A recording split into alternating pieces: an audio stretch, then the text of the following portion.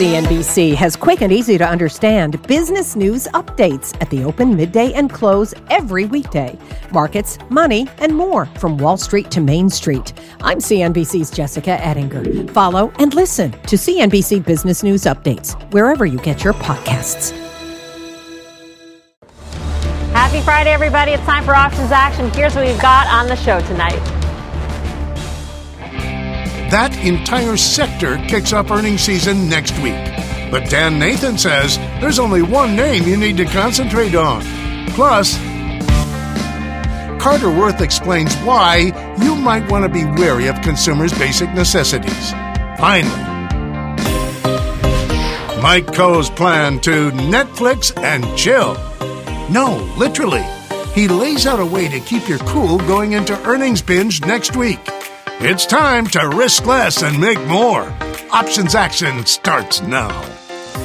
Let's get right to it. A slew of big bank earnings on deck next week. Names like Wells Fargo, Goldman Sachs, and Citigroup report on Tuesday, followed by results from Bank of America and Morgan Stanley later in the week. Financials up more than 17% this year, still underperforming the broader market.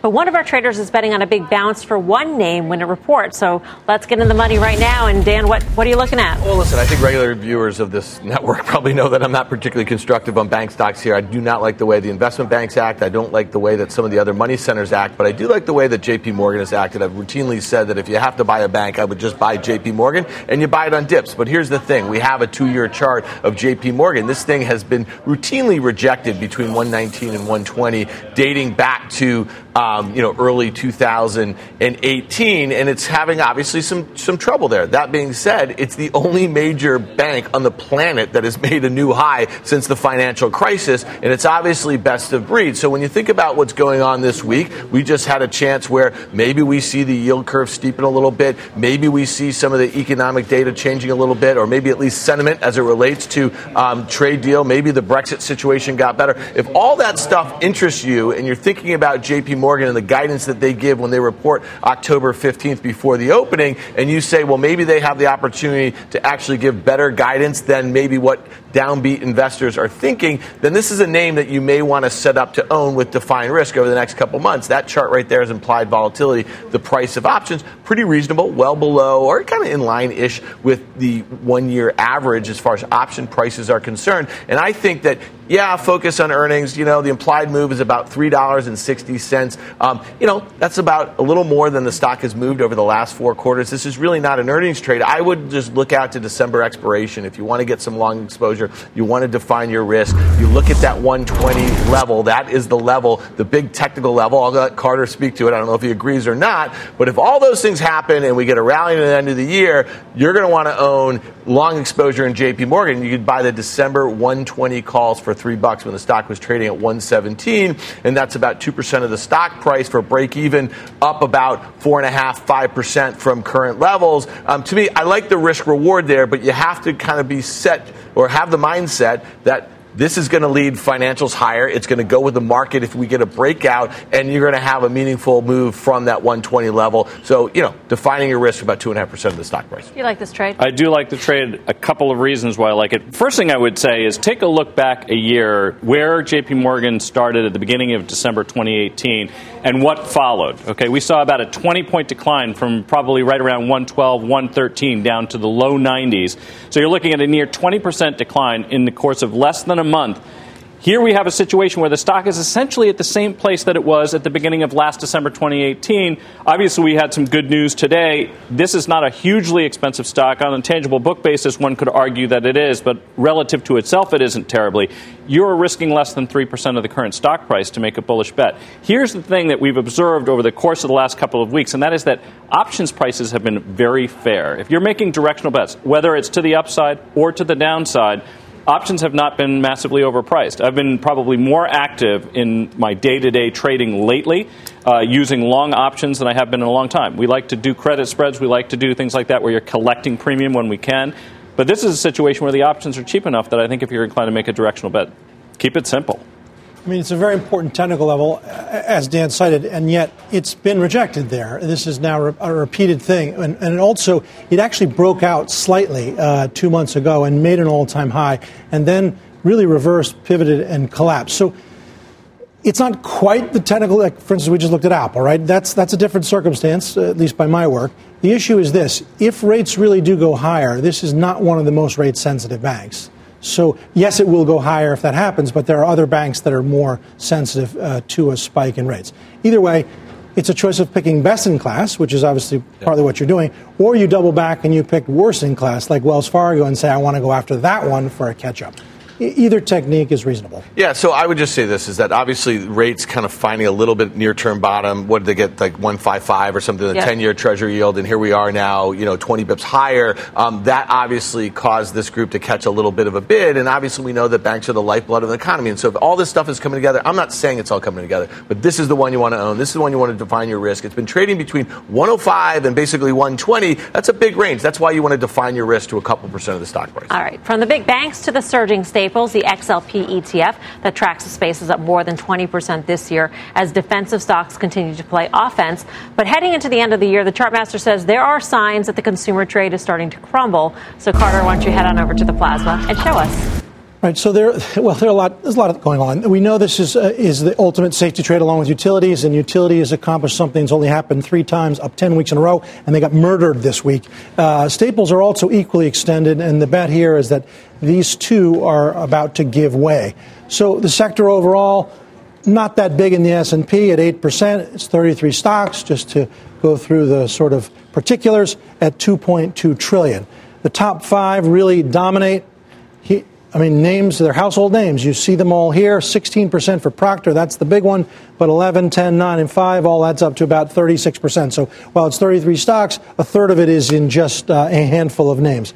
But let's look at the actual ETF. So this is the XLP. It captures the entire sector. And here is, on the bottom, relative performance to the S&P 500. And what jumps out to me is the following, that we have been in a perfect uptrend, and yet, if I draw lines here, when we made the new high here, we did not make a relative high. And so you have something of a double top. That's a negative circumstance. I think you're getting the divergence to suggest this is going to finally break trend and ultimately give back a lot of ground. So here it is in its entirety, and very precise, which is so often the case. But notice we're compressing. We're not quite getting the bounce. That often gives way to that. It has a bit of a stall. Let's look at a few other iterations and then go from there. Now, this is going back to 2014, and this is that circumstance over the past 12 months. Again, steep, uncorrected, a few other ways to look at it. So, think about how orderly this has been. That's the exact same chart, but just look at the advanced decline. A big up leg 22, and then we give back 14. A big up leg 31, then we give back 10. A big up leg 16, we give back 7. Up 13, give back 17. Up 19, give back 14. Up 30, well, it's like paint by color. Yeah. If you follow the schematic, the next directional move is that, and I think that's what's coming. I want to fade XLP, making the bet that its run is at an end. All right, Carter, come back on over. Mike, given what Carter said, what's the trade? Yeah, so we were just talking about it before. Options are relatively fairly priced here. Some of the constituents of XLP as an ETF, like its leading one, Procter & Gamble, are not fairly priced. And we're talking about a stock that's trading 30 times earnings with no revenue growth whatsoever. There are better places to be long equities in the market than stocks like that.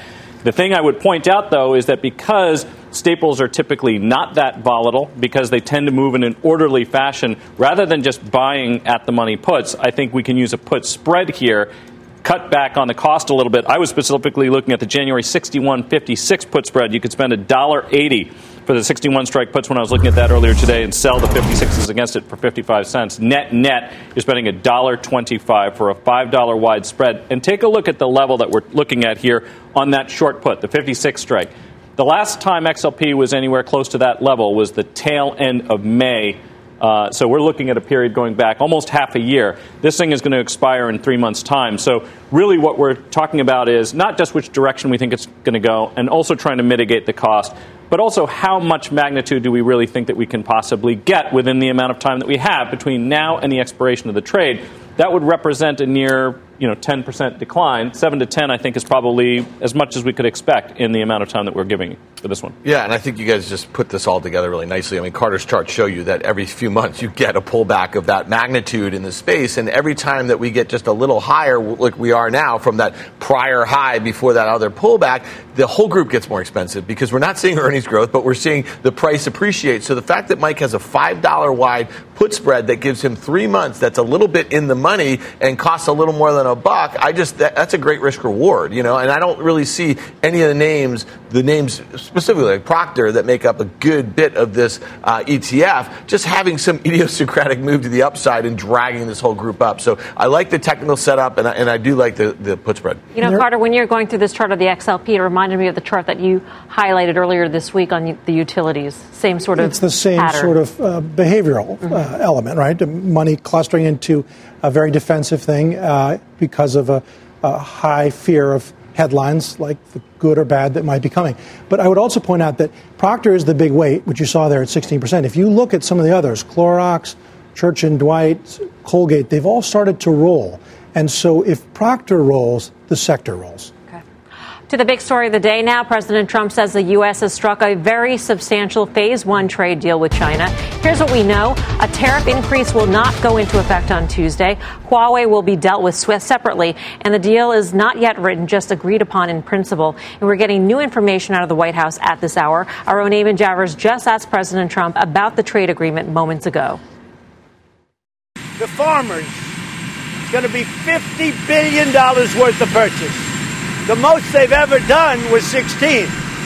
So the farmers in Iowa, Nebraska, and all of these other great states that I love and that obviously like me a lot too, they're going to have to buy more land fast and bigger tractors. What's interesting is that Eamon also asked what was the most important thing out of this agreement, the Phase 1, and Trump highlighted the ag purchases once again, which was never a centerpiece of the trade negotiations. I mean, to be frank, he put the tariffs in place and, took in the tens of billions of dollars, and then they took them in. It was at the farmers' behest, and then they basically had to turn around and give the money back to the farmers in aid. So they've already, I think, given out $28 billion in aid. I mean, is it good? Yeah, but, they were buying this stuff before they put the tariffs. Listen, at the end of the day, it's not bad news, okay? But this was all kind of self-inflicted, and we really need to get that IP stuff to make it all worthwhile. That's the most important thing. All right, we've got much more ahead on Options Action. Here's what's coming up next. Streaming wars kicking into high gear as Netflix prepares to report earnings next week. And Mike Coe is laying out a way to make money if the stock goes up or down. We've seen stranger things before. Plus, calling all Options Action fans. Reach into your pocket, grab your phone, and tweet us your question at Options Action. If it's nice, we'll answer it on air when Options Action returns.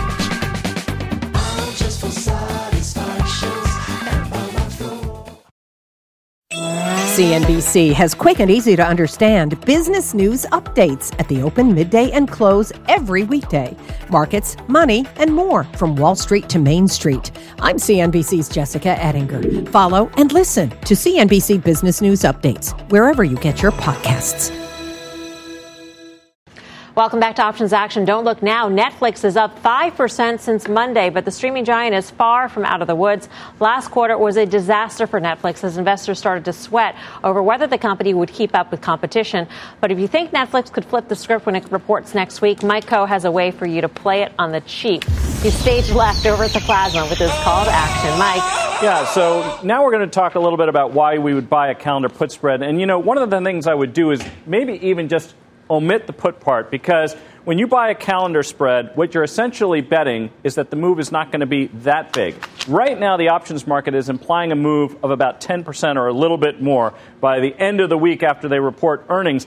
That's considerably higher than about the 5.6% or so that they had averaged in the 7 quarters leading up to the last one. It is all because of that last one, where they fell out of bed by more than 10% on disappointing results. The thing is that a lot of the things about Netflix that were true then remain true now. They do have more competition, although it does seem like they're going to be getting along maybe, and they can coexist with the Disneys of the world, the Apple TVs of the world. They continue to see significant cash burn. Still, I'm kind of thinking that this is a situation where maybe on this results, we're not going to get the kind of disappointment that we did before. We can take a look and see the kind of distress that the stock has obviously had since its peak. This area right here represents, basically an opportunity. I think maybe this could basically be the washout.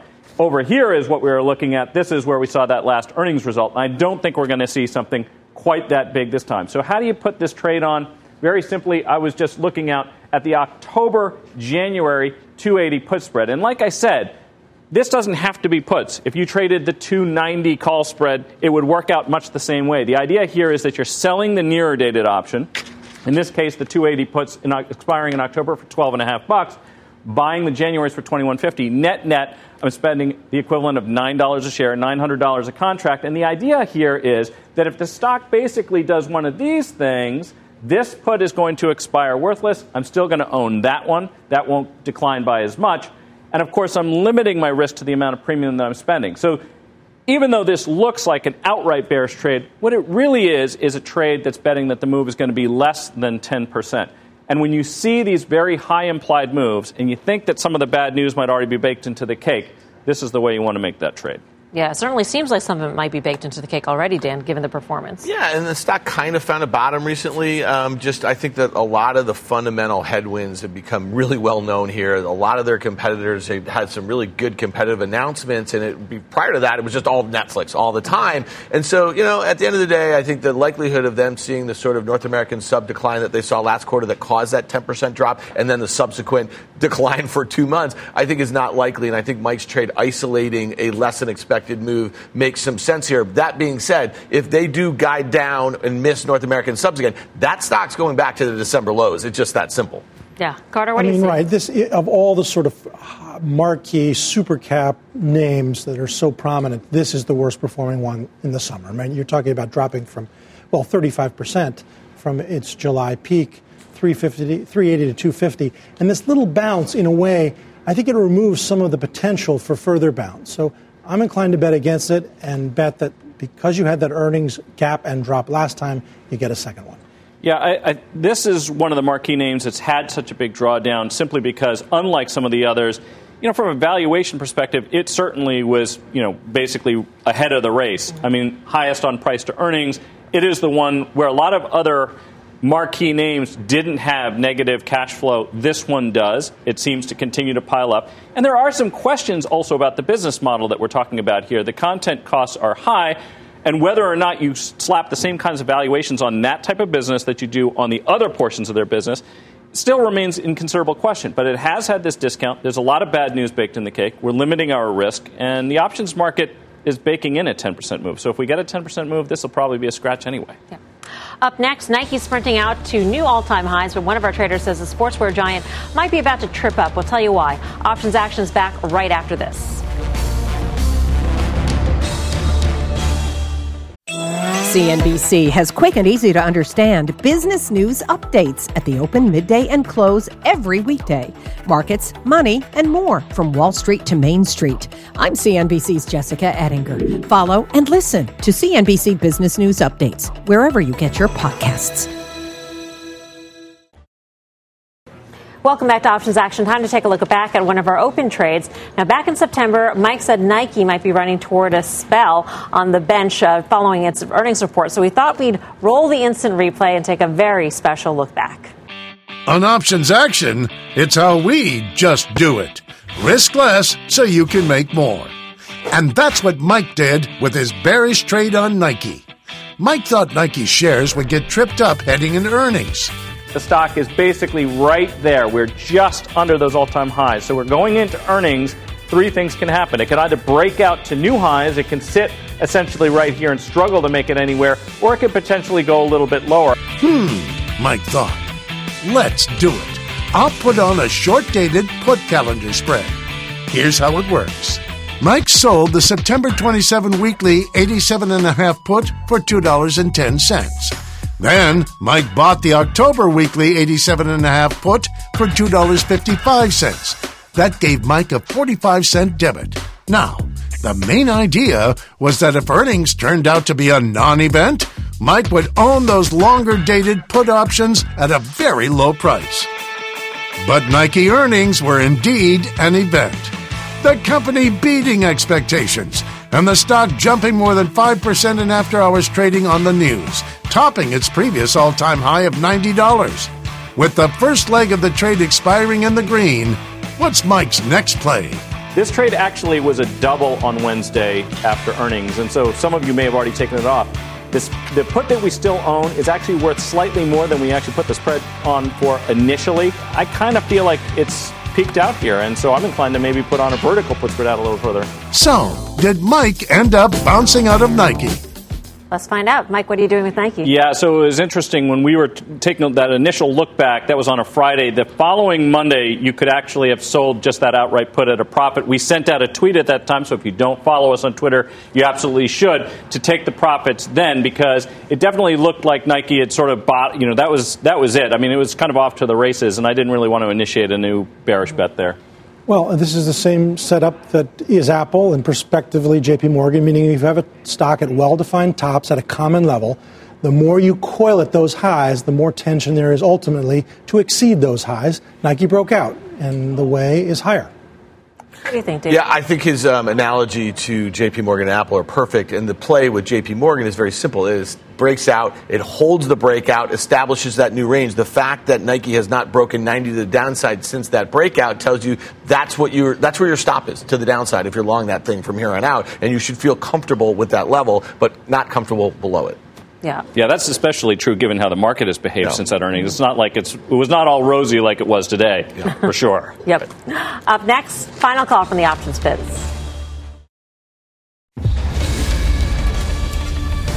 Time for the final call. Carter Braxton Worth. The S&P 500 consumer staples sector has come a long way. Use XLP to hedge or XLP to go short. Mike Coe. Yeah, XLK, the stocks and the ETF too expensive. I want to be short those things, but the options are not too expensive, so I'm using put spreads there. Dan Nathan. Yeah, just, on the JP Morgan, it did not close particularly well. You may have a better opportunity to buy calls in that thing, but if you want to be constructive on the banks, stick with JP Morgan, find your risk. All right, that does it for us here on Options Action. See us back here next Friday at 5:30 p.m. Eastern Time. Meantime, don't go anywhere. Mad Money with Jim Cramer starts right now.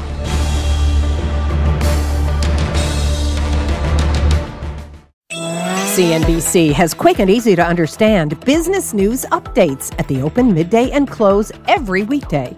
Markets, money, and more from Wall Street to Main Street. I'm CNBC's Jessica Ettinger. Follow and listen to CNBC Business News Updates wherever you get your podcasts.